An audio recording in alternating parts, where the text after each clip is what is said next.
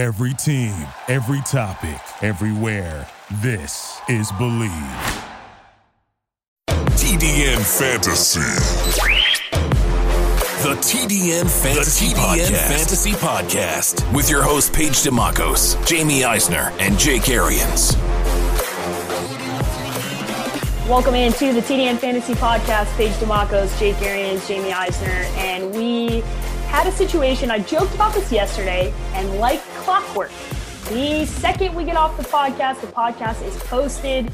5 minutes later, I get a fantasy football alert from Sleeper, which I loved getting, by the way. I loved seeing like Sleepers back up, and that means we're getting closer to like fantasy season. And I get the alert, and it says, Derrick Henry and the Titans have agreed to a 4-year deal. And I said, of course they did. Of course they did. Of course they did this right after the podcast ended. So, Jamie, we like Derrick Henry. Big fantasy implications, obviously coming off a massive year last year. Didn't know what was going to happen because they have obviously signed Tannehill. They've been kind of walking around what was going to happen with Derrick Henry, but they lock him up here. So do you like this deal for the Titans? I do once I saw the way it was structured. I think the initial reports of a 4-year deal, you go, okay, he's entering the latter part of the prime for running backs. He's going to have a lot of carries on his body, a lot of hard carries. And even though he's a big guy, that's just the style that he runs, and they are going to run him into the ground. But then we got some more details about it. And essentially, the way it works out, if just to make it as simple as possible, it's a 2-year, it's a 2-year, $25.5 million deal, essentially. The way it works, because of the guaranteed money, they can get out of this deal, after 2021 with only like a $6 million dead cap, or they can renegotiate at that point and all this other stuff that we've talked about a lot on our show yesterday. We went over a few of the other big contracts that were signed. So in that case, I'm perfectly okay with it. That's a perfectly reasonable if salary. If he gets hurt, if he starts to deteriorate, if he starts to go downhill, really, you can go no harm, no foul after two seasons from now. I mean, $6 million dead cap's not ideal, but it's not the worst case scenario, and maybe you can renegotiate if you still want him to be part of your team. So they basically gave themselves a 2-year deal with him now, and then essentially a 2-year, $25 million option at the end of this if they want to extend this for another 2 years and go for the full 4 years that this deal is for. So to me, it makes a lot of sense given the way they structured their team. I know it's not quite apples to apples, but when you build your team around a running back like they did, like the Cowboys did with Zeke way back when, you've kind of boxed yourself into a corner of your offense is not malleable enough to be like, well, we're just not going to pay you. You don't have that other option. You've put yourself in this corner, and it got you the AFC Championship game last year, and there are a lot of franchises that would love that opportunity to be there last year, would love that opportunity to be there again. So makes perfect sense to me. I like it now that they get to see these details, and I think this show and our show from yesterday really highlights that old phrase, "the devil's in the details." Of you see the numbers, you see these year things, but you always have to go back and look at what the exact structure is and where teams build themselves out. That is going to be the key, because these deals are not baseball deals. The Angels are going to be paying Albert Pujols forever because of that bad deal that they signed for him, because they don't have a choice. Though that is guaranteed.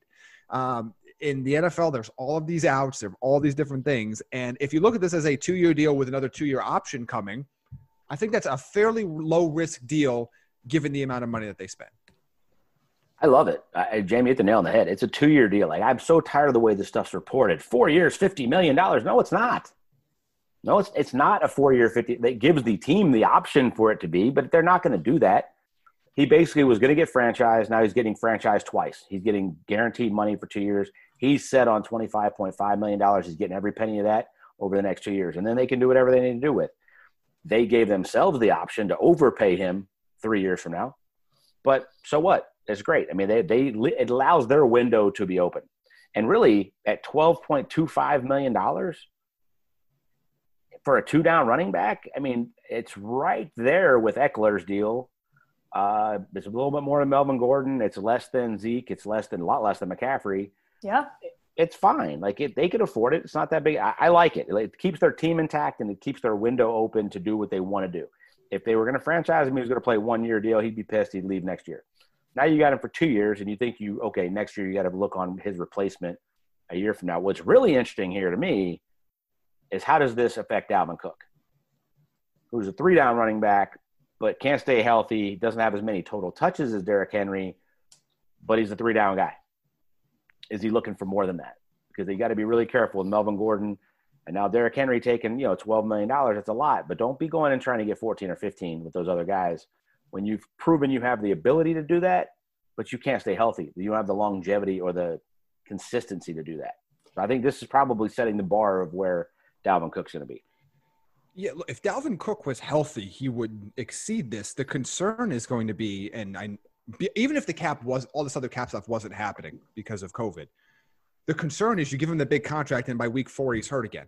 Mm-hmm. I mean, this is a guy that's missed almost half of his NFL time. I mean, he missed 12 games his rookie year, missed 8 games the year before, missed 2 games last year. I mean, that's 22 missed games in 3 seasons. I mean, that at that point, you're paying a running back, obviously, that kind of price for his availability as much as anything else at that point. I mean, the whole argument, the whole devaluing of the running back position argument is that you can find other players for cheaper to give you similar production. Well, if you're not even on the field, you can find plenty of players that can give you production at that level. So the Cook thing is always going to be interesting because we know what his talent level can be. We saw last year, and I think there's even room to grow from a talent perspective, but can you trust his health? And at least in Derrick Henry's case, that has been one thing that has not been an issue for him in his time in the NFL. I imagine it will be at some point because I don't care how big you are. We've talked about this with Cam Newton. At some point when you take so many hits over so many years, it's going to catch up to you. Now, whether that catches up to him in 2 years or 4 years, we don't know, but it's going to happen eventually. It's a little bit tough to do that with a player that is actively dealing with those issues every year he's been on your team. Yeah, the best ability is availability, and that's been a problem for Dalvin Cook for a long time. So I can't imagine if the agent knows what he's doing and the team, you're going to try and walk in there and negotiate around certain things because that's multiple injuries and isn't on the same playing field. Not talent out of the discussion, but you can't deem that when you can't stay healthy. And it's not 1 year of it. It's consistently not being able to stay healthy. But that's why they're doing this. That is why I think in one of the rare cases where a lot of times the holdouts, I feel like I'm usually 50-50 on, depending on the player. I get why – now, he shouldn't actually hold out, but I get why you threaten it right now because you know you have a long injury history. You know you've been hurt a lot. It's going to be tough for you to top both your health and your production from last year. This is the highest point you have to negotiate because if you come into camp and you get hurt again right away, you're going to get a lot less money, even if you come back and play 10 really good games. So I get why he's doing it, but I also know that the team is going to be like, look how much time you missed. Mm-hmm. Oh, and by the way, we like a guy that's sitting behind you with a depth chart too. Maybe not as much as you, but we're not going to pay you at 11 less million, $13, $14 million a year. Yeah, I mean, so I get that's when I get why he did that, and this was the opportunity for him to do that. Now, this is the same argument that not the same, but it's a similar argument that's going on with Dak. Although let's take the money out of the equation for a second and just talk about what deals were offered and not offered, just purely from a value standpoint. Dalvin Cook goes out there and has 16 healthy games and repeats what he did last year. You're going to be like, damn, maybe we should have given him a deal sooner. No, Dak goes out there and leads the league in passing and throws 35 touchdowns. He's going to cost more than he did this offseason. But not a whole lot. The reality is there's a lot less chance that Cook is going to be able to do that. Yeah. So I know it's a tough scenario for him. Like I get why he's asking for it. I get why he's saying this is my best opportunity, but I understand why the Minnesota's cautious too. A lot of this is old CBA, which is now current CBA, but not 3 CBAs ago, where those guys that were slotted, Sam Bradford, Cam Newton, Matt Stafford, they were set. Life is okay. The guaranteed money in those contracts was insane. It's drastically different now for rookies on these rookie deals. I'm not saying he shouldn't be okay, but he would be real happy to be Derrick Henry right now getting 0.5. You should be set. Now, Derrick Henry's like, I play a couple more years. If I have an injury, I'm good. Taking care of my family, my people, me, I'm good. That, Dalvin Cook's looking for that kind of deal, but you got to be smart here. That's why I go back to David Johnson's deal. It was great for David at the time as a 3rd round pick. Secured his family for a long time. It was great for the Cardinals. They got out of it. They might have taken a little hit because they didn't think it was going to go down that fast, that quick. It was only a 3-year deal in the prime of his career and in year 3. That's why some of these get done early, but when these guys want to hold out, it just gets – you can hurt yourself a lot more than you can help yourself.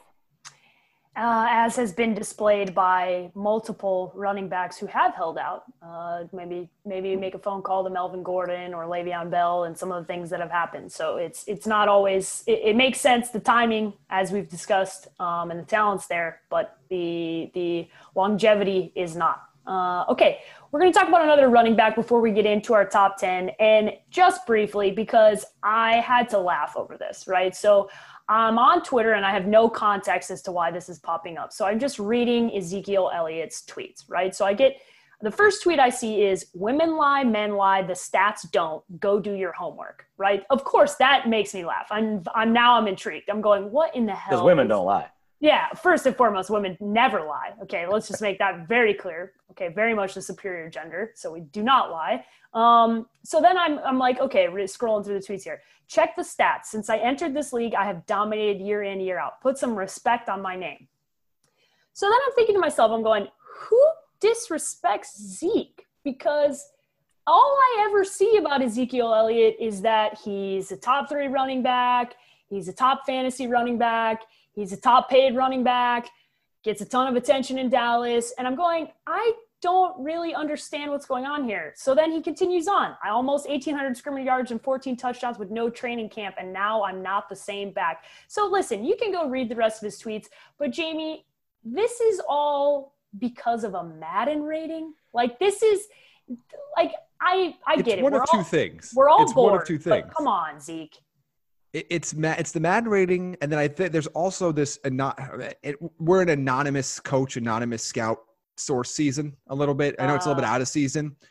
So Zeke was initially a little bit perturbed because he was only given a 92 overall as the 4th best running back in Madden, and then it came out later on that an anonymous offensive coach, let's be really cryptic here, had him as the 11th best running back in the NFL. So between those two things, which let's quite frankly mean absolutely nothing, he's upset. So I don't know. Like to me, of a rating of a Madden video game, which has been trash for 8 years now, and I think if you've seen what's been trending on Twitter around the newest game, you understand what I'm talking about. And an anonymous offensive coach, which how many offensive coaches are there in the NFL? Hundreds. So one random person that won't put their name on it said that you're the 11th best running back. I mean, yeah, who played at Michigan and watched Ezekiel Elliott score 100 touchdowns on him or something. Like at a certain point, like, come on. I mean, I'm all for bulletin board material, but like, I don't know if I think this is a kind of a reach for it. This is his first one on here. There are a lot of great backs in this league, but I don't understand why the media has to talk down on my game just to uplift other backs. We're talented football players and can ball. That's the one that made me, I was like, what media members are talking down to Ezekiel Elliott? I was just like, where is this coming from? I have never seen any media members say that Ezekiel Elliott isn't a super talented back. Every fantasy list has him in a top list. Like, I'm going, where are these people, right? Like, who are these people? Send them to me. I would love to talk to them. And whatever offensive coach thinks he's the 11th best back, we should check your eyes, because no, that's not correct. But Jake, does this stuff work? Like, does this stuff work for the players? Like, I know Tom Brady does this to a degree. We've always joked about it. You know, the NBC, that Sunday Night Football where he's talking to Michelle Tafoya and he's like, nobody believed in us and blah, blah, blah. And I'm sitting there going, Tom, everybody believes in you. Like nobody doesn't believe in you. But maybe it works. I don't know. No, I don't think so. I mean, it's the Michael Jordan Last Dance effect, right? It works for Tom Brady. It worked for Michael Jordan. If Ezekiel Elliott with a team that could be really good needs extra motivation, I mean, come on. Like, to me, okay, Christian McCaffrey's got all the freaking hype because he was the man last year. Zeke was kind of under the radar. Saquon got hurt. Saquon's number was 91 or something on these stupid Madden ratings. If you guys are that upset about a video game rating, like, I don't see J.J. Watt or anybody going – T.J. Watt was like 6 spots below J.J. Watt. J.J. Watt's done. He's been done. Yeah. And he was the second best pass rusher. Plus, they had tackles with defensive ends with outside linebackers. Like, none of it makes any damn sense. Yeah. So if you need to make up crap to get motivated at this point, come on, man. Like, and somebody said you're the 11th best. Who gives a shit? That some offensive coach, in air quotes, said you're the 11th best running back. Go prove it. You have to talk about it. You have to tweet it. This just proves to me that we really just need to get to the training camp. Like, please play. Like, we just need to get to some level of, like, there is something to actually talk about that's real and tangible and happening, because mother of God, the players are bored. The media's bored. Everyone's bored and talking about a bunch of crap that doesn't matter. And it's just, and I just laugh because it's always like the media, right? It's the media, as if it's like, as if we all sit together and sing Kumbaya and have the same ideas and like hate on the same players. And like, I'm like, what media? Like I haven't seen a single media member say anything, but you're great, Zeke. You know what fixes it? Go run for 150 yards, 3 touchdowns, and jump in the Salvation Army trash can 3 times. Yeah. Look, if Fletcher Cox came out on a Monday before they played the Cowboys and said, I think Ezekiel Elliott's not one of the 10 best running backs in football, absolutely. I could see you put that on a bulletin board and you run for 200 yards and you do what you can. But an anonymous coach in July, I don't know. I don't think that does anything. I don't think Zeke's gonna be more motivated now. I don't. Was Madden. Just bored. And it was Madden. Like, look, like Saquon was 8th on the wrong running back. Kamara was 10th in Madden ratings. I mean, stop. They still haven't fit. Madden still lives in 2006. So they don't know what an edge rusher is or an off-ball linebacker is, and that they have, they have. You had Austin Eckler doing one-arm freaking pull-ups to show that his power ranking's not 21. Yeah, like, come on, man. Okay, come on. I get it. You're a little dude, but you're a little Mighty Mouse. Like, we get you're powerful. Come on. Also, let me let you in on a not-so-secret here. This is Madden marketing. Ever since these new consoles allow you to update the games and update ratings, update features throughout the season, these things like their X factors, their initial ratings, all this other stuff, it's just marketing. They don't want them to be fully accurate right away. They absolutely intend for them not to be fully accurate. That way they can come back in 2 months and pretend like they've actually done something for the $60 to $80 that you spent on their game, even though they've taken out more features than they've put in since 2012. And they say, oh, look at this big roster update we did. We fixed this issue. You know, we might have a picture of Nebraska's Lamar Jackson for the guy that won the freaking MVP last year in our beta. But don't worry, we're going to fix that by making sure we add a speed point to Philip Lindsay in October. So like it's all just marketing BS. It doesn't matter. And if you ever play these games, you realize that overall it doesn't mean that much because it's all about the other ratings and the combinations that they use and all the other stuff. So, but not that I'm bitter. There will never be another Tecmo Bowl Bo Jackson. We can end it right there. Yeah. You got as passionate as Jamie's gonna get. You got it right there. You got it full. That was a Jake rant over Madden. That was a Jake rant over Madden. You even got a New York October the way he said it. I was like, oh, Jamie's really upset. These New Yorkers coming out. I was dying.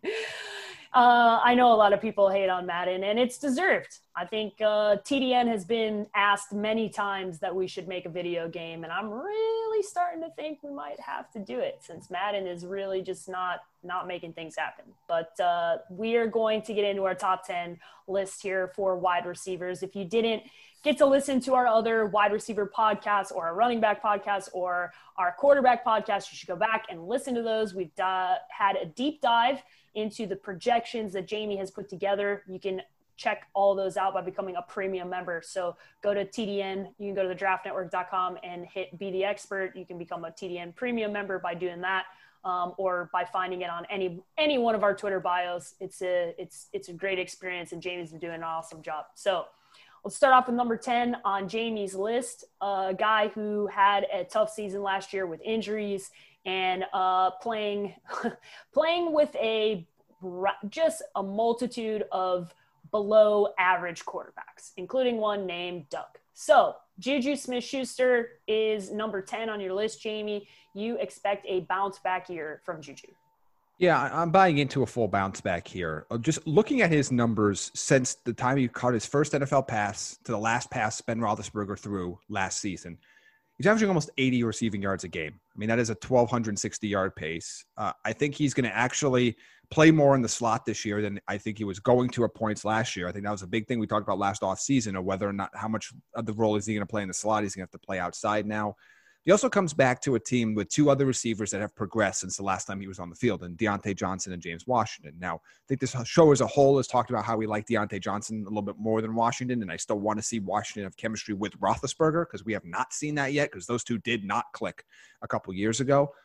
But there are some more weapons there now. You have Eric Ebron, you have Chase Claypool, you have these pieces there that weren't there for Pittsburgh last year, and the biggest piece is Ben Roethlisberger coming back. So people forgot that it lost in the whole, Myles Garrett trying to take Mason Rudolph's head off was that Juju suffered a concussion and a knee injury at the same time in that same game. And that just basically sapped anything he had the rest of the season.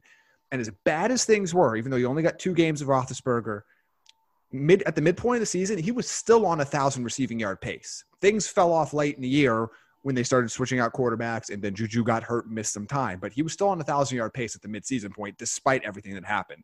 I'm expecting a full bounce back from him this year, and we've talked all offseason about how high I am on the Steelers as a whole, and particularly what their passing offense is going to look like.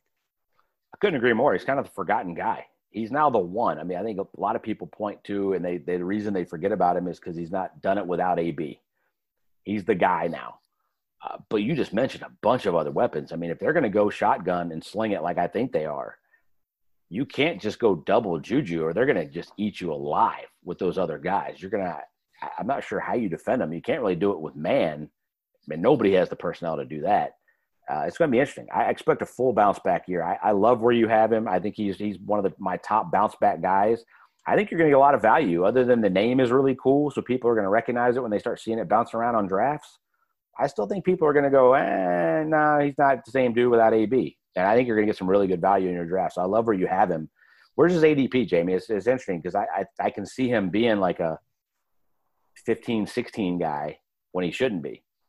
Yeah, he's going a little later. I'm trying to find his exact ADP now, but I think at last check, I think he was going around 13 among wide receivers. So he's a little bit lower than where I have him. I'd be really happy to get him at 13. Absolutely. I think he's cemented himself as a wide receiver 1. And we've talked about the Pittsburgh Steelers have flown under the radar this whole offseason. 12, right? Sorry. Yeah, 12. Yeah. So I think, that rounds out a wide receiver 1, and you got to feel pretty comfortable about getting him there. I can see him having bigger numbers than Amari Cooper.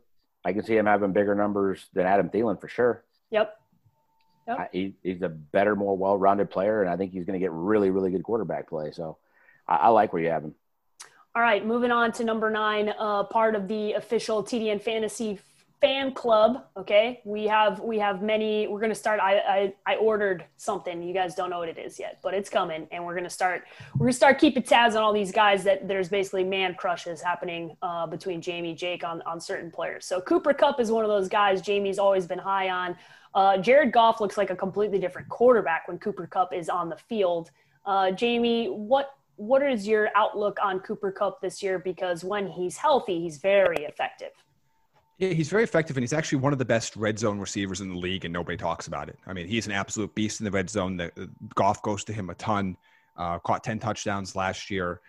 So he kind of had a tale of two halves, and I think this is why a lot of people are maybe afraid of spending wide receiver 1 value on him. He had 58 catches for 792 yards and 5 touchdowns before the bye. Comes out, was targeted less, caught only 36 passes for 369 yards. Still got 5 touchdowns in the last 5 games of the season. But look, his floor is high because he's a big touchdown guy. He's going to get targeted a lot. I know everybody just assumes the Rams are never going to have more than like 2 wide receivers on the field ever again. But and this is kind of where the offseason stuff, where people have to understand the difference between an increased usage of personnel versus this is what the team is now.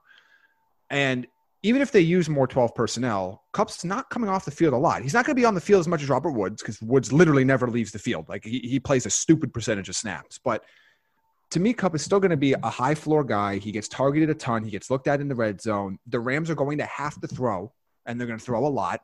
They always have under Sean McVay. And Kupp he's been a mid-level wide receiver 2 at worst. Even going back to the year where he tore his ACL, he was a mid-level wide receiver 2 before he got hurt. He was a wide receiver 9, I believe, last year. He's a wide receiver 9 coming in for me this year. I just love his floor. I don't think he's got top 5 upside because the way they run that offense. But to me, this is another option of I feel very safe getting him and knowing that the floor of him getting 8, 9, 10 touchdowns is dramatic when you think about what the equivalent of that is in terms of receiving yards. And how hard that is to do. To think that his floor is like 8 or 9 touchdowns is insane. I love where you have him. I can't say that I feel like his numbers could be any higher than this because this is pretty up there, 89, 11, 42, and 9 touchdowns. But I also can't say it's going to be a whole lot lower than that. I feel this is like one of the safest bets to me. And I go back to what I say about running backs and ACLs all the time. Same things with a guy making a lot of cuts playing receiver, right? He's healthier. He's another season removed from that ACL.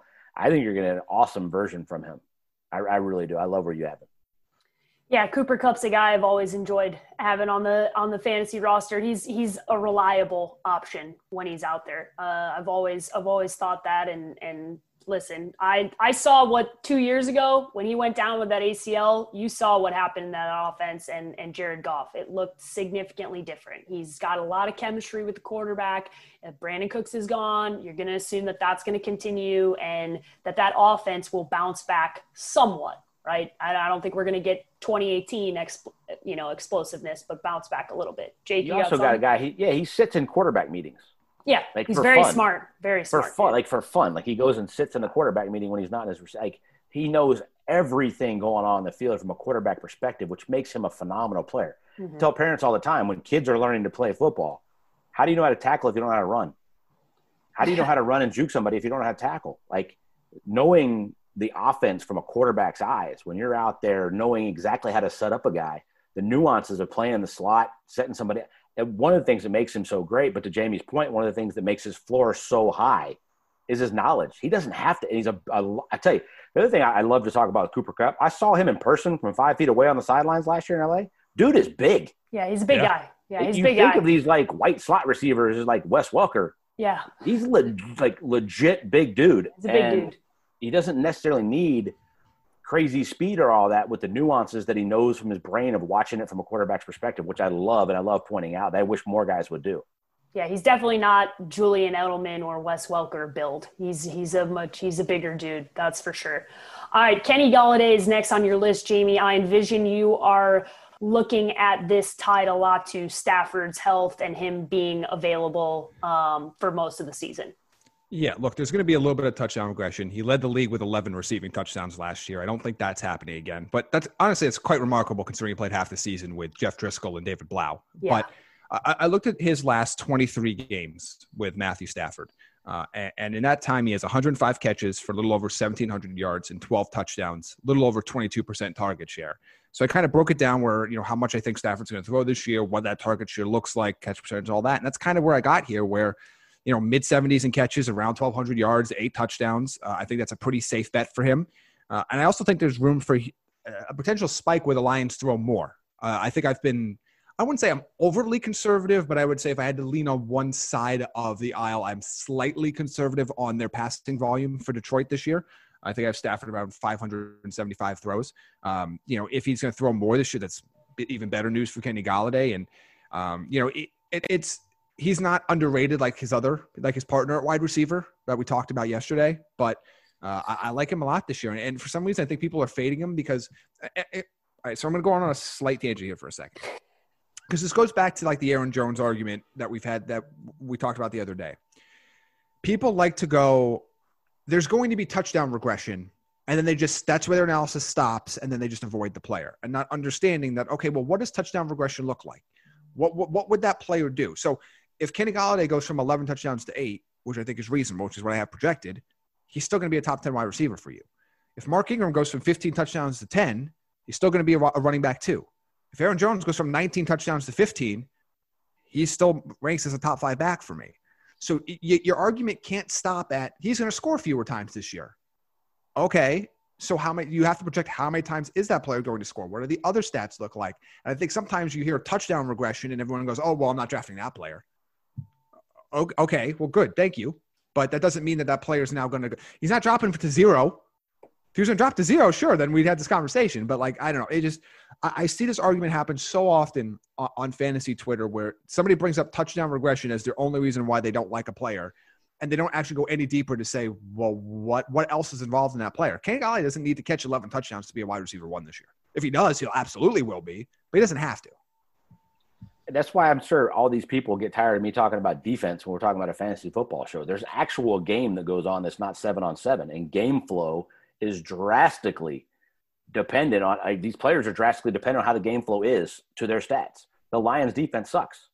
They're going to be losing a lot of games. They're going to throw it a ton. They throw it a ton with Matthew Stafford anyway. I don't care that they drafted a running back. I don't care that they have 2 good running backs. They're going to throw it a ton. And he is the guy. Marvin Jones, they're very similar guys. Marvin Jones never developed into what Kenny Golladay has, and that's a legit wide receiver 1. I love where you have him. I could see the numbers being bigger than this. I mean, to go from 11 to 8 and say you're not going to draft somebody because that's touchdown regression, that's so dependent and so up in there. Julio Jones, what 18 months without a touchdown? Yeah. You going to take him outside your top 5 or not draft Julio? No, because you know it's stupid and it's not going to continue. Listen, there's sometimes it's just like outsmarting themselves, right? People are looking at stuff and they're looking for things to kind of jump in on or ride storylines. And that's why as much as it pains me to give Jamie so much love on this podcast, this is why the projections matter, because it's not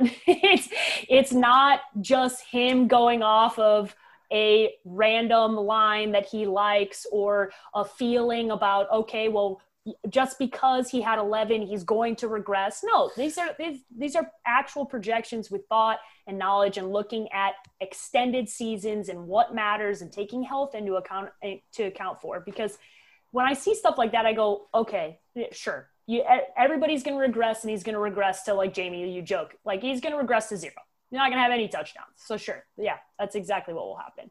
And he's still damn good if you take him as, like, wide receiver 8. If he has 1. Yeah. We talked about it yesterday, Paige. The Dolphins, the Bengals, the Lions, they got a ton of fantasy relevance because they're going to have to keep slinging it all over the place. Mm-hmm. And when you're playing with an elite quarterback, which Matthew Stafford is, and people tend to forget, yes, that matters.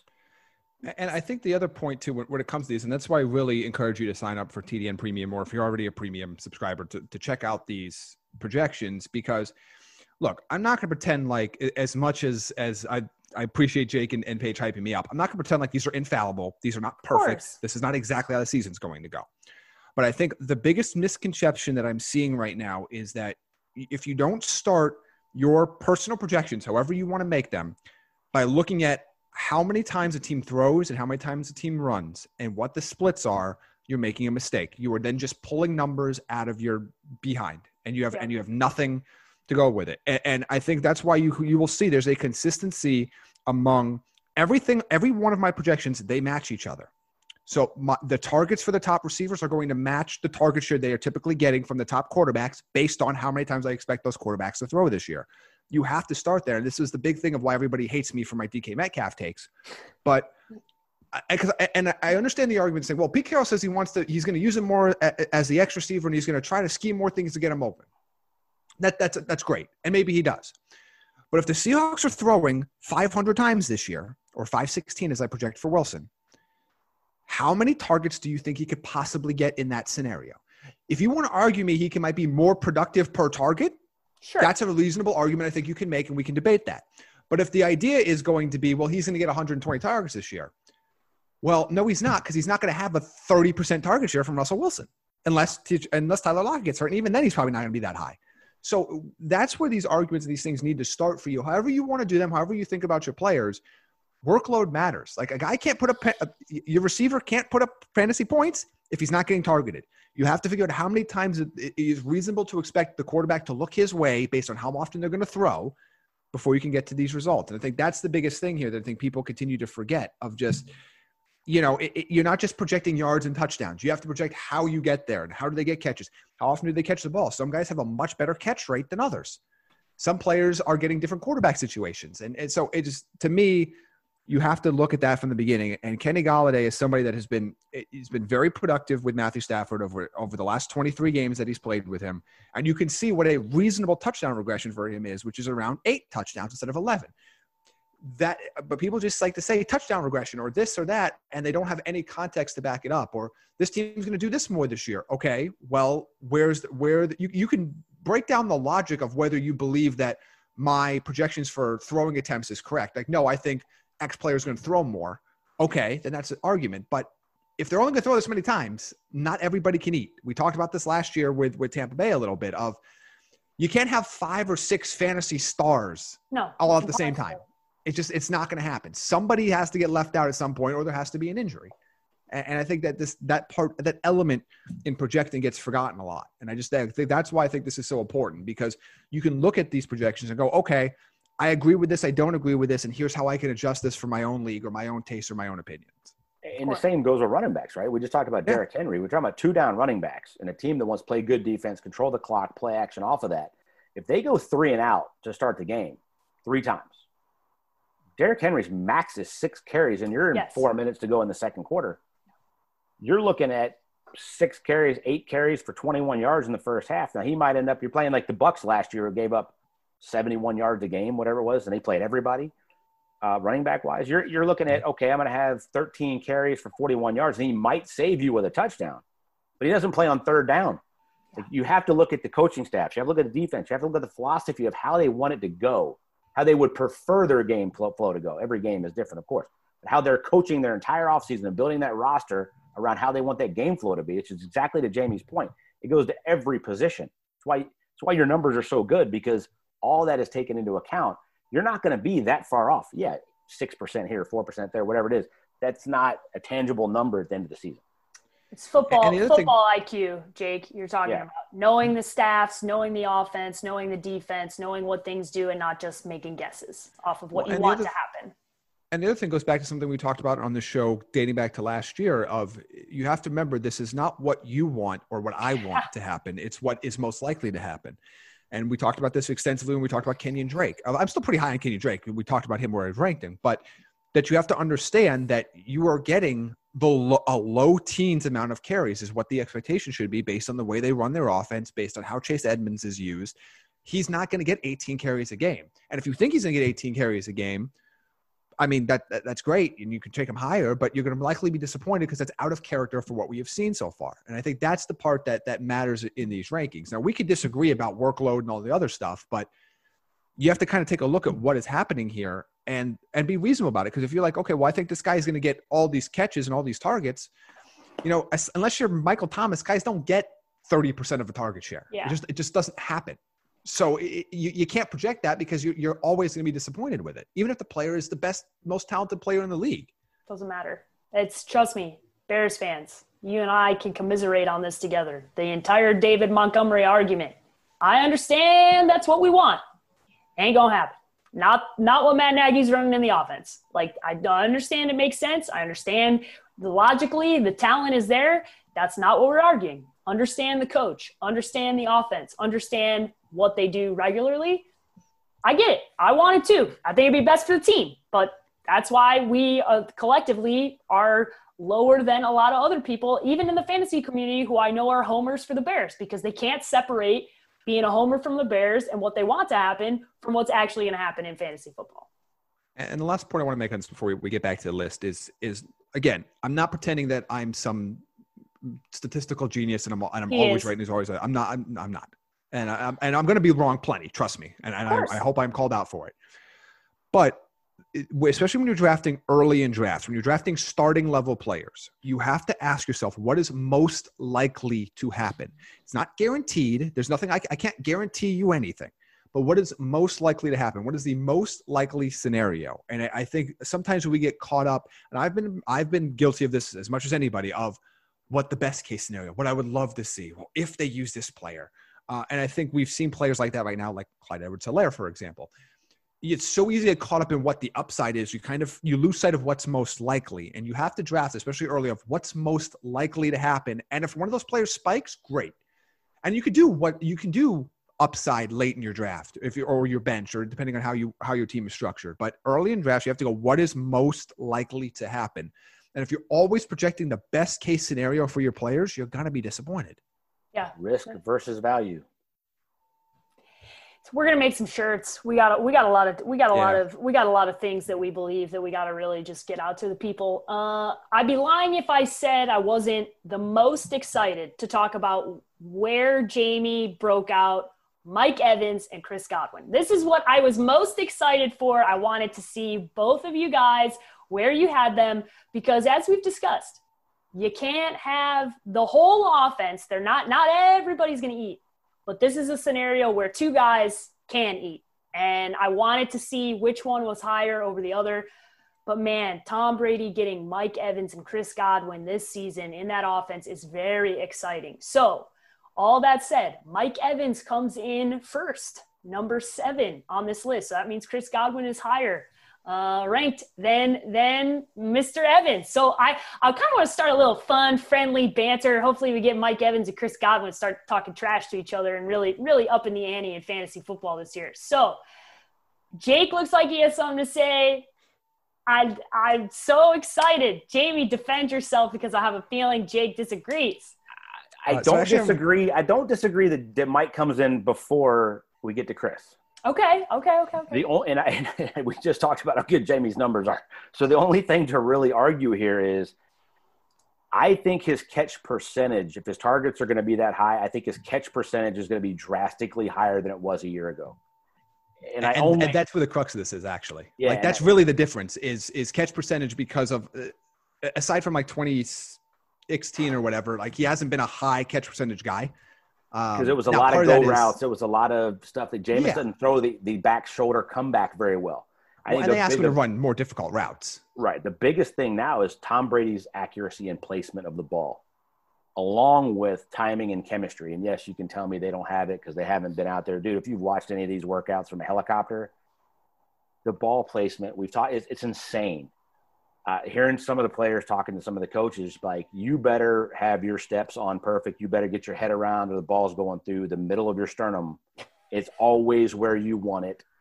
And I think that matters to Mike. You go back and watch every game that I watched last year.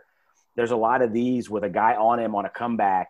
You can't see me, but I'm reaching away from the middle of my chest or my face, right? That, to me, the catch percentage, if he's going to be a 122 target guy, I have him at more catches, which means more yards, and I think maybe more touchdowns in the red zone. So I don't disagree that I got Chris higher, but I got Mike as having a monster year, and I just think that percentage alone is going to be different. Yeah, so right now I have him projected for 68 catches over 15 games. So I know it feels a little low, and I am interested to see that, because that is his catch percentage has been a little volatile, and he has a new quarterback this year, so that makes this projection a little bit harder to make, because you're dealing with a completely different style of quarterback than you were playing with before. So I'm really excited to see that. He's actually one spot higher than the ADP. I think he's wide receiver 8 in ADP right now, with Kenny Golladay going above him. But again, there's no negatives to say about Mike Evans. He's gonna be alone he's gonna pass Randy Moss and be alone for most 1,000-yard receiving seasons to begin a career after this year. He's gonna get his touchdowns. To me, I guess the only concern, it's not even a concern. Like, we're talking about these top 7 guys, and they're not really concerns at this point. My only knock, which is what Jake addressed here, is, do you think there's going to be a significant uptick in his catch percentage? Because if you do, then he's going to be then he might leapfrog the next guy we're talking about on the list. I still can't put him above Chris Godwin or some of the other guys that are going in the first round of drafts right now, but he's obviously sensational. And as long as he's healthy, he's going to put up stupid numbers. Yeah, the only thing I'll say is running different routes, that back shoulder stuff. When Jameis forced it last year, he forced it to Godwin. They were a little bit easier throws. They were throws he liked more. But Chris comes down with an insane amount of 50-50 balls that don't even make sense, is why we all have him a little bit higher. I think Tom could go, okay, because they have so many weapons, Mike's going to be singled up a lot more. And you're talking about a dude that's like, 6'5", 6'6", with a 7-foot wingspan. Jameis didn't throw the best, jump ball. I can see Tom going, okay, my back foot hits, my first read's not there. I'm not taking this hit or this sack. And he throws it up to Mike. A lot like Johnny Manziel did. If you go back to the Texas A&M days, there was a lot of just throw up, and he came down with it. I see more stuff like that I didn't see last year. And I love where you have him. I wouldn't rank him any higher than that. I just think that alone adds more than 68 catches. Man, oh man, we are lucky. It's hard to argue Jamie's numbers, man. I know, but we got so many good wide receivers because I'm looking ahead and I'm going, crazy. Man, I want to be like Mike Evans is top 5, and then I'm looking at the guys ahead of him and I'm going, who do I take out of the list? Like they're all good, they're all great. What Jake said there is the perfect example of, I think, how you should look at my projections of when you're starting to look at things and you want to say, okay, this player doesn't, for whatever reason, maybe feels too high, feels too low, or a particular stat feels too high or too low. That's the kind of analysis you have to have. And if you're saying, okay, but that's what you could do because I'm giving you what I think his target share is. So you can go, okay, if his catch percentage is going to be X amount higher, this is what I believe it's going to be based on my research. You can then adjust everything accordingly and re-rank these players for your league. And that's really what I'm trying to do. I'm trying to show my work, essentially, to give you all the tools. And then I have a bunch of different articles up on the draftnetwork.com, basically showing my work of how I got to these numbers to kind of help you be able to take this information and apply it to your league and take this and go, here's what I'm thinking. Here's my logic behind it. If you want to nitpick or change certain things, and I mean nitpick in a good way, and change certain things, you have the tools to then apply it across the board and not just be like, well, I think he's going to do more, so I have to kind of come up with a metaphorical point total to add on top of it. I'm giving you all of the pieces to the equation. And again, but to me, there's I do think there's a little bit of a gap outside the top 5 to down to this next tier a little bit, but Evans is going to be great. I can't make any argument against it. The Bucs are going to be really fun to watch offensively, but I don't think that's exactly a hot take. I can't believe the next guy is the next guy. I know. I was just about to say this. So number 6 on this list, I'm so used to him being 1, 2, 3, right? Like I'm just so used to him being there, and I'm looking at the guys ahead of him and I'm going, like I said, really hard to justify because there are so many talented guys. That guy's DeAndre Hopkins, and he's obviously, we've talked about that trade what feels like forever ago, but we talked about it a lot, right? DeAndre Hopkins, new offense, K1's new toy here in the valley, in the desert, but very motivated, very excited. Lots of excitement here in Arizona to watch him play. But it is strange to look at him at 6, Jamie. I'm not gonna lie. It is strange to look at him at that number. It is, but I think here's where we have to separate the situation from the player. There's obviously he's phenomenal, and it's going to be phenomenal, and there's no reason he should have been traded for the capital he was traded for. The difference is going to be he has averaged more than, over the last several seasons, over 170 targets per season. Average. Wow. That's not happening. That's not happening in Arizona. Fitzgerald's going to get looks. Kirk's going to get looks. They're not going to quite they're going to throw it a lot, but the way that offense is structured is Hopkins isn't getting 170 targets this year. So we have to kind of look at, okay, what is a more reasonable example? I settled in on 135 for him, which still is going to put up damn good numbers. But part of the reason why he was always so high up on that list, and part of the reason why a guy we'll talk about in a little bit, like Julio Jones, is always so high on the list is because of just the sheer volume of targets they get in that offense. That's not going to carry over to Arizona this year. You're going to see a significant dip in target share. Now, 135 targets is still a lot of targets. It's still going to be one of the best in the league, but he's not going to be leading the league or up in that top 1 or 2 like he has been in previous years. So we have to kind of adjust his overall stats accordingly. As far as impact in the offense is going to be just as big. He's going to be an absolute monster. He's going to be over at that 1,100 yards. He's going to flirt with, I think, 90 catches. But you have to understand that I think we're probably getting 2 fewer targets per game than he was getting in Houston. And I think that's something you have to factor into your rankings, especially when you're going to take a guy like him in the second round. Yeah, I mean, it's hard to argue any of that. I'd probably feel more comfortable taking him still, even with all of that, than Tyreek Hill ahead of him. I'd probably flip-flop these guys, and we'll get to Tyreek in a minute with 4 and 6. But all that makes sense, man. But he's still the guy. Their defense sucks. They're going to throw it a ton. I think Kyler Murray may throw a more accurate ball than Deshaun Watson, which kind of goes back to my argument with Mike Evans. I think he might have more catchable balls. He catches everything. He's Larry Fitzgerald with a catch radius. Yeah. If it hits his hands, it's coming down. But I can't argue any of those numbers. I mean, maybe he gets to 95 catches. I don't think it matters that much. But I'd feel safer taking him. When we're talking about value and risk, I was about to say, give me a high floor guy over a high ceiling guy every time, other than maybe 3 rounds of draft. His floor is so flipping high that I'm cool with taking away Tyreek's ceiling, because I think Nuke's floor is higher than Tyreek Hill's. I agree. Oh, yeah. It's more consistent, and just overall how you view them, because really Tyreek, is the one, but Travis Kelce is a hybrid wide receiver tight end in that offense. And Tyreek, I mean, we'll get there. We'll talk about Tyreek in a minute. He's getting more well-rounded, but Nuke is maybe the most well-rounded dude. He does everything. And they're going to throw it a ton. Yeah, it's listen, it's not when you get to Where's this. Where's his ADP, Jamie? Yeah, I was going to ask. Hopkins is now, he is wide receiver 3. Okay. So you're not getting that. You're not getting value. Yeah. For the most part, he is. Yeah. And right now on none of the major sites is he going outside the top 5. So, I mean, I guess that's a low ranking for him, but the other thing you'll realize is you'll kind of see, you'll see on the draftnetwork.com on the free side, I have these guys in tiers, but you'll kind of see where the natural tiers kind of fall, where like 4, 5, 6. I mean, I don't think there's a huge difference between them in terms of what you're going to get your final production. There's a difference in how they get there. You're going to have a high floor guy in Hopkins. You're going to have a high ceiling guy in Tyreek Hill. You're the next guy we talk about who is, I think I just need a big shirt with his face on it because I feel like I've been the president of the fan club. I was about to go dun da da da. Jamie set this one up. Yeah, go ahead, Jamie. It's Chris Godwin. Yeah. It's Chris Godwin, number 5. Trevor Sycamore wrote a great article about why he was actually the most complete receiver in football in 2019, and broke down some of the great things that he did last year. Really emerged. And by the way, it just so happens that they got an upgraded quarterback, and I hear that he likes good slot receivers, and this is going to be the most talented slot receiver he's ever had to throw to.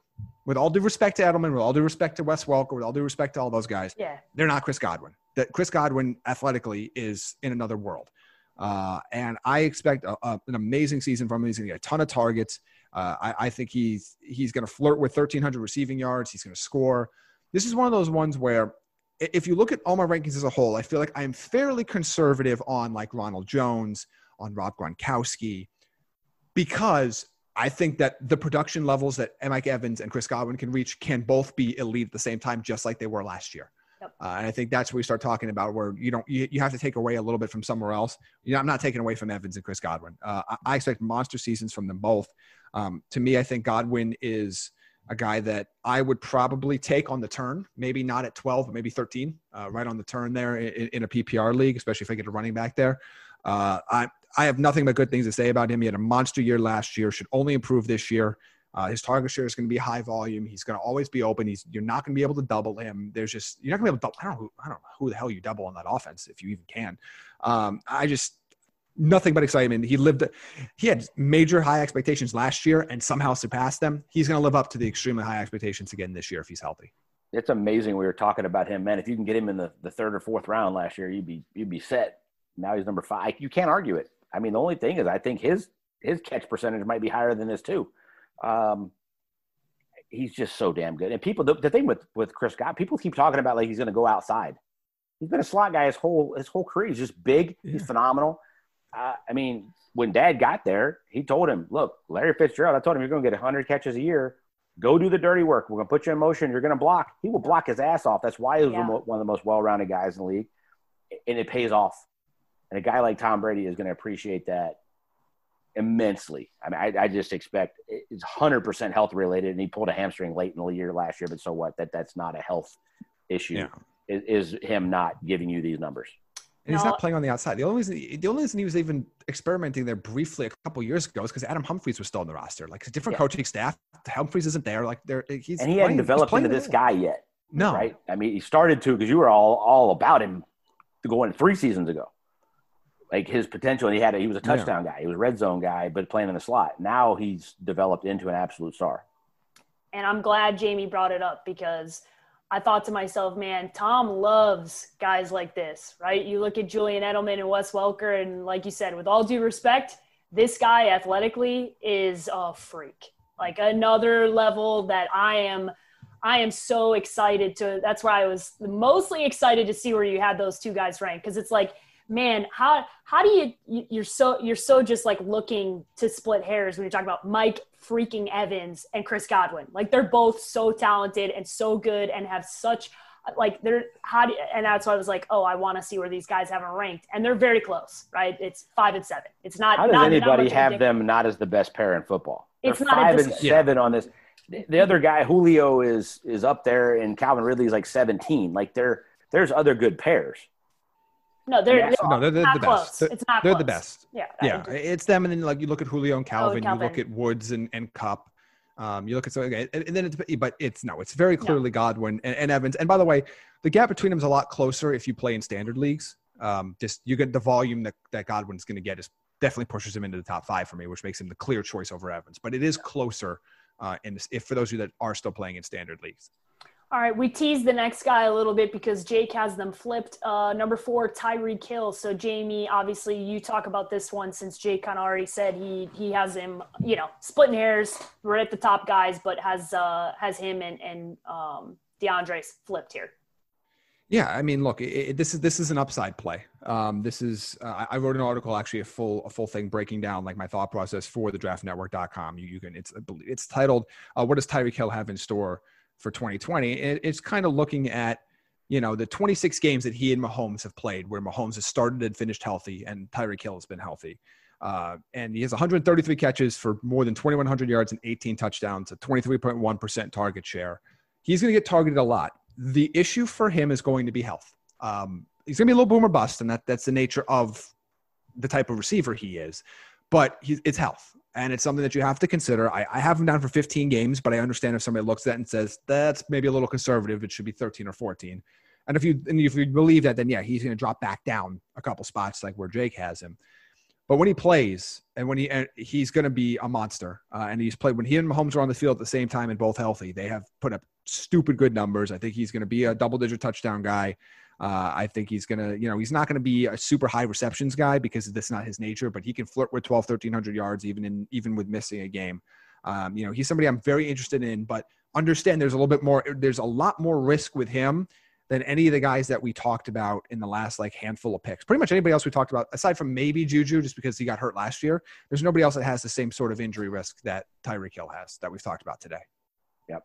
And that's what Jake talked about, right? That's why he had him a little flipped, but you obviously, you know what he can do. You obviously know what Mahomes can do, and you know what this offense can look like. There's obviously a lot of excitement, and I know a lot of Chiefs fans that are having just unbelievably unrealistic expectations for what his season is going to look like. But God bless him. Listen, I get it. How could you not have unrealistic expectations when you have freaking Patrick Mahomes as your quarterback for the next foreseeable long future, and be excited about Tyreek Hill?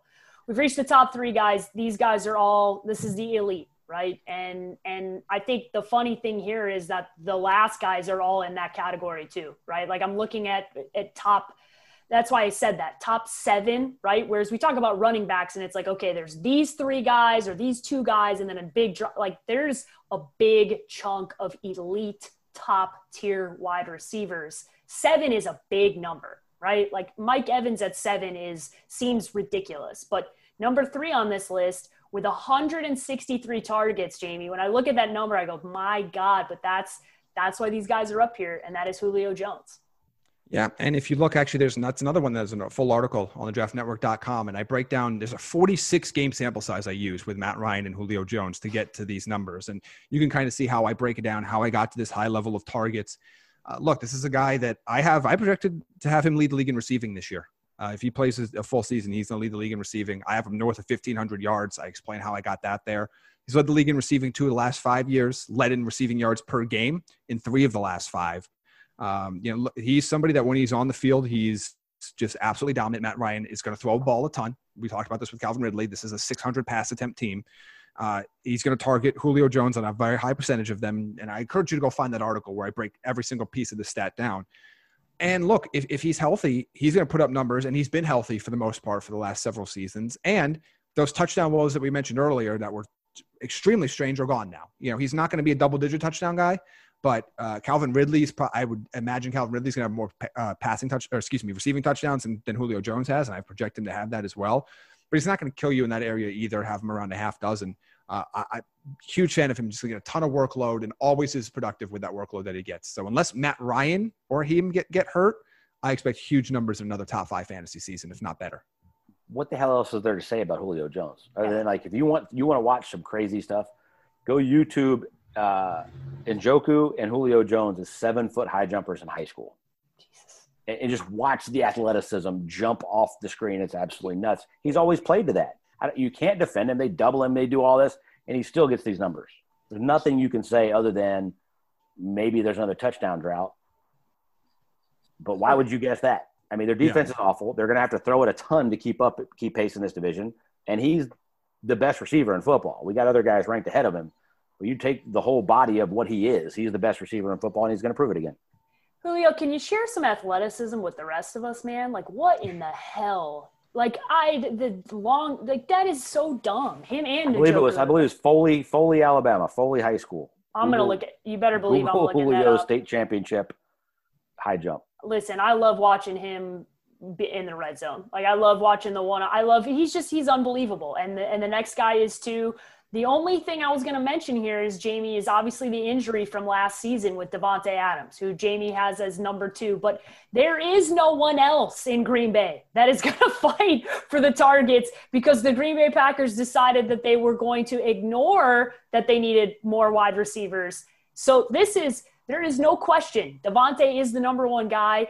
Yes, the injury happened last season, but you know what Rodgers and Adams do together. So when you factor this in, Jamie, you have him playing one less game. How much of a concern is that injury?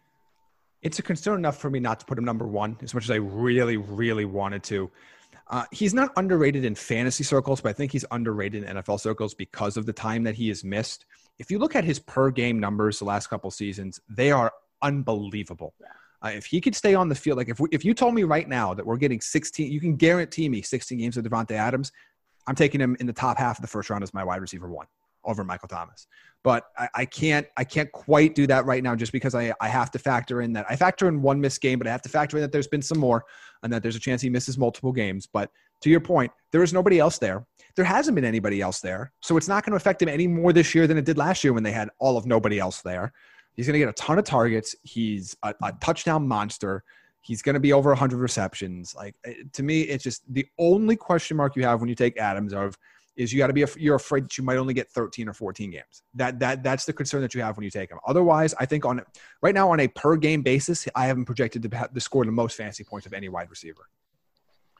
It's hard to argue. I mean, I wanted to put him 1 as well. I believe Michael Thomas is going to be defended differently. And I think Emmanuel Sanders is going to take up some of that slack in New Orleans. I think people are going to defend them differently with Drew Brees. But Davante Adams is not the case. He still has the most elite thrower in football as his quarterback. I'm still going to put him there with Patrick Mahomes. There's nothing Patrick Mahomes can do that Aaron Rodgers can't do. Yep. Davante Adams is the beneficiary of that, and he's turned into an absolute superstar. I saw a nice little thing this morning. Jamie, answer me this. Which one of these receivers has never had a 10-touchdown season? Michael Thomas. Huh? Michael Thomas is the answer. Because he gets 9 every year. Except for that one year, like 6. Like, he gets like 9 exactly every year. Who are the other people on the list, though, out of curiosity? It was Davante Adams, Julio Jones, Calvin Ridley, Kenny Galladay. Oh, people would go Calvin Ridley and Kenny Galladay way before they would say Michael Thomas. Right, but that's dead wrong. Ridley did his rookie year, and Galladay led the NFL in receiving touchdowns last year. Yeah. It's Michael Thomas. It's kind of crazy. He's number 1 on your list. You can't really argue a whole lot of it. The crazy thing here is 150 targets, 117 catches. There's a bunch of, 8-yard curls. Yeah. 6-yard curl. He's almost a possession guy that has more ability than that. I was really high on him breaking out a few years ago and was kind of right. I had him 3 where everybody else had him 9 or 10. But it's still the same guy. I think they have to go somewhere else some. I still got him number 1. I think the targets are there. There's a super high catch percentage. But if they're going to win games against some of the teams they got to play, Emmanuel Sanders has to be good, and he has to take some of those targets away, and Drew Brees has to be live enough with his arm to be able to do it. But I think Mike's still going to have that 10, 12 target catches for, that adds up. If it's, if you have 8 curls in a game and they're all, 8 or 10 yards, you're having a damn good game. Yeah. And absolutely. It's hard to argue. That's really, he's just like the definition of dink and dunk superstar compared to Julio Jones, who's this high flying, whatever else. he's safe. And I think that's what it is. And to me, I looked at this season and I looked at it, and I've said this before, I wrote a whole article about it, but look at his 2018 season as a comp for this year. Like he's not going to do what he did last year. It was a historic season. The floor is so high, he doesn't need a ceiling. Yeah. And again, but keep in mind, the one factor to keep in mind there is even as good as he was that 2018 season, we weren't drafting him as the wide receiver 1 last year. No. So again, you're taking him as the wide receiver 1. I'm not taking him at 3.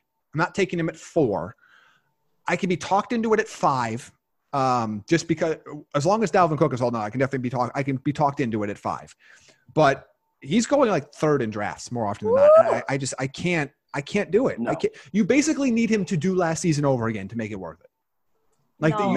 and I can't see that happening. Again, what's most likely to happen? Man, running back is thin. I know. And that's the other Go back to yesterday's show where you can get Ty, where you That's can what get some I'm of these saying, guys. like- Like, there's no way you can reach for that. as much as you love having him on your team, he's not like we said, as much as you love having him, you got to look at the list, go back and listen to the running back podcast, because the drop off is much more significant, guys. And that's why we were talking about yesterday, where I was looking at it and I was going, man, I sure would like having Keenan Allen and T.Y. Hilton as my 2 wide receivers. And especially where they are, I might go running back, and then all of a sudden turn around and depending on what draft you're in and how it falls and all that stuff, the wide receiver position has depth, not the same everywhere else. So this is going to be a little tease for everybody for the draftnetwork.com for the next 2 Fridays. We're starting our Fantasy Friday series of mock drafts tomorrow. So it'll be on the 17th if you're listening to this on a different day. So I'll have a first round, and it's basically tomorrow's is the first edition. It's going to be a mix between my picks and what the Fantasy Pros AI would pick. So I'm going to control one half of the teams. The AI is going to control the other half of the team, and we're going to do a first round mock. The following Friday on the 24th, I'm going to do a 3-round mock how I would do drafts. And I will tell you this, you're going to kind of see what happens when you do go wide receiver, or you go wide receiver, tight end, or when you want to take a quarterback in the 3rd round. You can kind of see how those teams will play out. So those are going to be really good resources for you. They'll be available for everybody on the draftnetwork.com for free each of the next Fridays. And there'll be a lot of other subsequent mock drafts done Fridays all the way leading up to the start of the regular season. So I encourage you to check that out and kind of see how this goes, because, I was in a situation where I literally took it. I didn't look ahead. I drafted the guys I wanted to draft, and then I drafted again based on what players I've already picked. And you might find it's very easy to get yourself in a pickle if you get a little aggressive early in drafts, or somebody reaches for a running back here that you thought he was going to get to you. It can get really interesting. So it's good information to have for you leading into your drafts. Love that we're starting Fantasy Fridays. If you're a Draft Network junkie and you've been around for a long time, we love Mock Draft Mondays. Mock Draft Mondays we live for it. We love them so much that last year we dropped mock drafts at midnight, 9 o'clock if you're a West Coast person like we are, okay? You're Sunday night, you're watching Sunday Night Football, and then all of a sudden you're going, ooh, I got a new mock draft to look at. That's why we're taking what we do, Mock Draft Monday. We're going to do a lot of great stuff on Fantasy Fridays. Very excited for that, Jamie. Glad you mentioned it. And today's pod was fun. I love talking about these top guys, and I love the quotes that I'm writing down as you guys are going on. Jake, the floor is so high, he doesn't need a ceiling. Put it on a shirt. Sell it for Michael Thomas. We'll take Vanguard Mike. We'll take 25%, Mike. Okay, we'll give you the rest. We'll develop the shirts. It's a great quote. I'm definitely teasing that one. And don't worry, people. I have taken the video for those who listened to the podcast earlier this week and saw on Twitter that I teased I was going to put out Jake's T.Y. Hilton dance. You bet your ass I edited that video and I got it down so you guys can all see what we see, the T.Y. dance. Because this is now officially, I said, I'm going to have a wall of man crushes for you guys. You guys are just going to keep on Chris Godwin over here for Jamie. We've got Carson Wentz for Jake. We got a couple other ones. We're just going to keep tabs throughout the season. Right. And then there's going to be Paige's hate list because you guys have crushes and I got the hate list. Okay. Petty Page, and it dates back to Eddie Lacy so long ago, and it still burns so strong that I'm going to put Eddie Lacy's damn name on that list, even though he hasn't been playing football in a long time. It's still so strong. His ass is going on the list. So, Jamie, I got a question for you because I haven't jumped in. Last year I had my knee replaced, so I did like 87,000 mock drafts a day. That's all I did. I haven't jumped in this year. But as we're talking about this, the more my head is going, okay, I go Nick Chubb, Josh Jacobs. I could go crazy, go Travis Kelce in the third round or Kittle and still end up with T.Y. Hilton and Keenan Allen as my receivers. Yeah, you can. Like Hilton's going like early fifth. So like I got to figure out where my asterisks are, where you want to get crazy. If you want to go do a Travis Kelce in the third, not in the second, but if you went super production at running back, high floor, safe, take a little risk. The receivers are so deep in the fourth and fifth round. You're still getting number ones on their team with monster production that we went through yesterday. Instead of going, okay, I'm going Michael Thomas and I'm taking Mike Evans. There's no more running backs left. Now you're risking guys that are really what you were hoping for in your flex. To me, round 3 is, especially if you go running back, round 3 is that round because most of the tight ends are going to be off the board in the second, I'd imagine, and it may be the quarterbacks, but depending on what league you're in, you might have Kittle or Kelce or Mahomes or Lamar available for you with that third pick, particularly if you're picky at the top of the draft. Like if you get McCaffrey or Saquon and you come back with another running back, you might have a very good opportunity at one of those guys. And you go, I can kind of wait and get the T.Y. Hilton. I can wait and get the high floor Robert Woods that we talked about, or, go a few of those guys that like, Marvin Jones and Devontae Parker who are going outside the top 25 right now. And saying, I'm fine with those guys being my wide, just basically loading up on 3 wide receiver 2s, for example, and say, you know what, screw it. I'm going to take a chance on Lamar. I'm going to take a chance on George Kittle or something like that. That's when it gets really interesting. Yeah, it's going to be, I just think it'll be really interesting. I'll start doing it too, but you're kind of crazy if you're just going off of hype and name on those first couple of rounds and you're dead. And I'll give you my final thoughts page now as well. We're talking about this. I've won 1 fantasy championship, and I've played for 5 years now. I was late to the game, but I win a ton of games. What I learned when Dr. Roto beat me in the finals in our league a couple years ago is I win a ton of regular season games because risk versus value wins a lot of games. I don't know that it wins championships, so I got to find out what I was just talking about. Where are my rounds that I want to risk? Because when we get later in the year, those Tyreek Hills win you championships. And Nuke Hopkins gets you to championships. I gotta figure out how to get over the hump because I'm always there. I'm in the semifinals or finals every year, win the regular season title, but that don't win you nothing. That doesn't even get you bragging rights because then you got to go, oh, damn, I had a great season and lost. But that's where there's got to be a mix of that little bit of no risk it, no biscuit. Throw it in there with your guys because it can't just be all risk and value. No, listen, I'm with you. The reality is there's a fine balance between what you need to do, right? What you need to do to get yourself there. And it's a safe play, right? You always want to go with the value. The best thing that I've seen work is deciding what position you're willing to take a little bit of a risk on and going for it. Because if you go risky across if you start going, I'm going a risk in a wide receiver and a risk in a running back, and decide some person that you're willing to go in for this year, right? If you think Mike Evans, when you look at that target share and you go, you know what, I think with those targets, he's going to be in the top 3. If you have that feeling, you can go with a guy that you're like, okay, I feel this about this player that everybody else is a little bit off on. Now, don't go find some guy that's at 32 and think he's going to end up at 1, okay? That's not what I'm saying. Find something reasonable to be a little bit more risky on that you can dive into.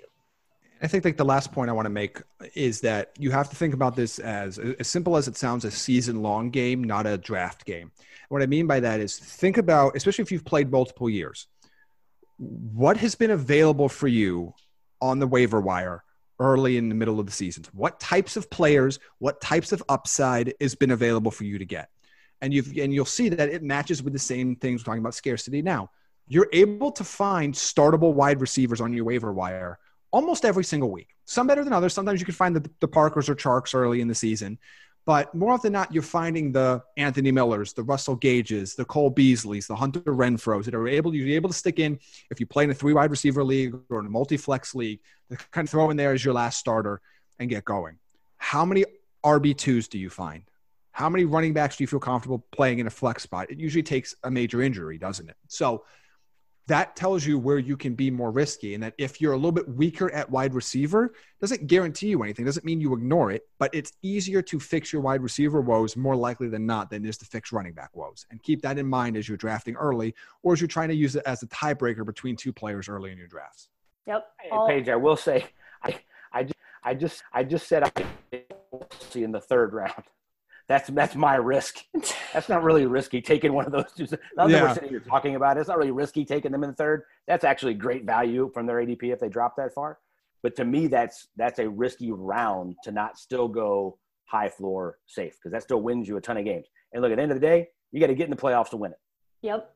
You got to make it to the dance. And trust me, I have a lot of friends who get their ass whooped every year and would love to just be elevating to the I'm in contention every year category, right? So there's no secret formula that works for everybody. There's also, just do the homework. That's the only thing that you can do that's going to be helpful each and every year is start listening to the podcast.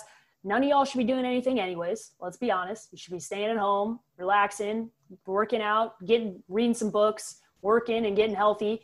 And the next best thing you could do is listen to the podcast, start reading the rankings, and prepare yourself for football. Okay? Because we all want it. So this is your reminder to wear your damn mask. I'm going to start just yelling that at the end of every podcast, because if I don't get football, I'm going to just blame everybody that didn't wear a damn mask. I just want you to be prepared for it, because I'm going to yell at Talking to you, Karen. Yeah, I'm talking to you, Karen. All right. I've seen enough of your videos on social media yelling about a bunch of shit. No more. I'm going to turn into a psycho on here, and y'all are going to be calling me Karen, because I'm going to be yelling at all of you. Okay?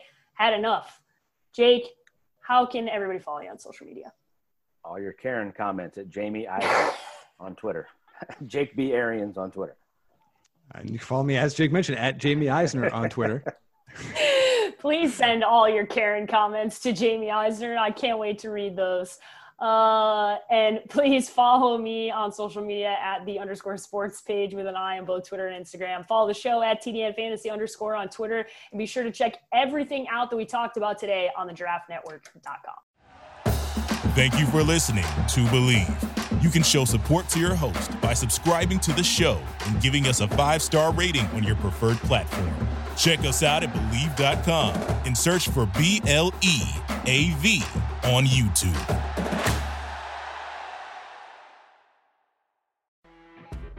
You know when you're listening to a true crime story that has an unbelievable plot twist that makes you stop in your tracks? That's what our podcast, People Are the Worst, brings you with each episode. I'm Rachel. And I'm Rebecca. We're identical twins who love true crime cases that make you say, didn't see that coming, and we hate the people responsible for them. Listen to People Are the Worst now on Apple, Spotify, or wherever you get your podcasts.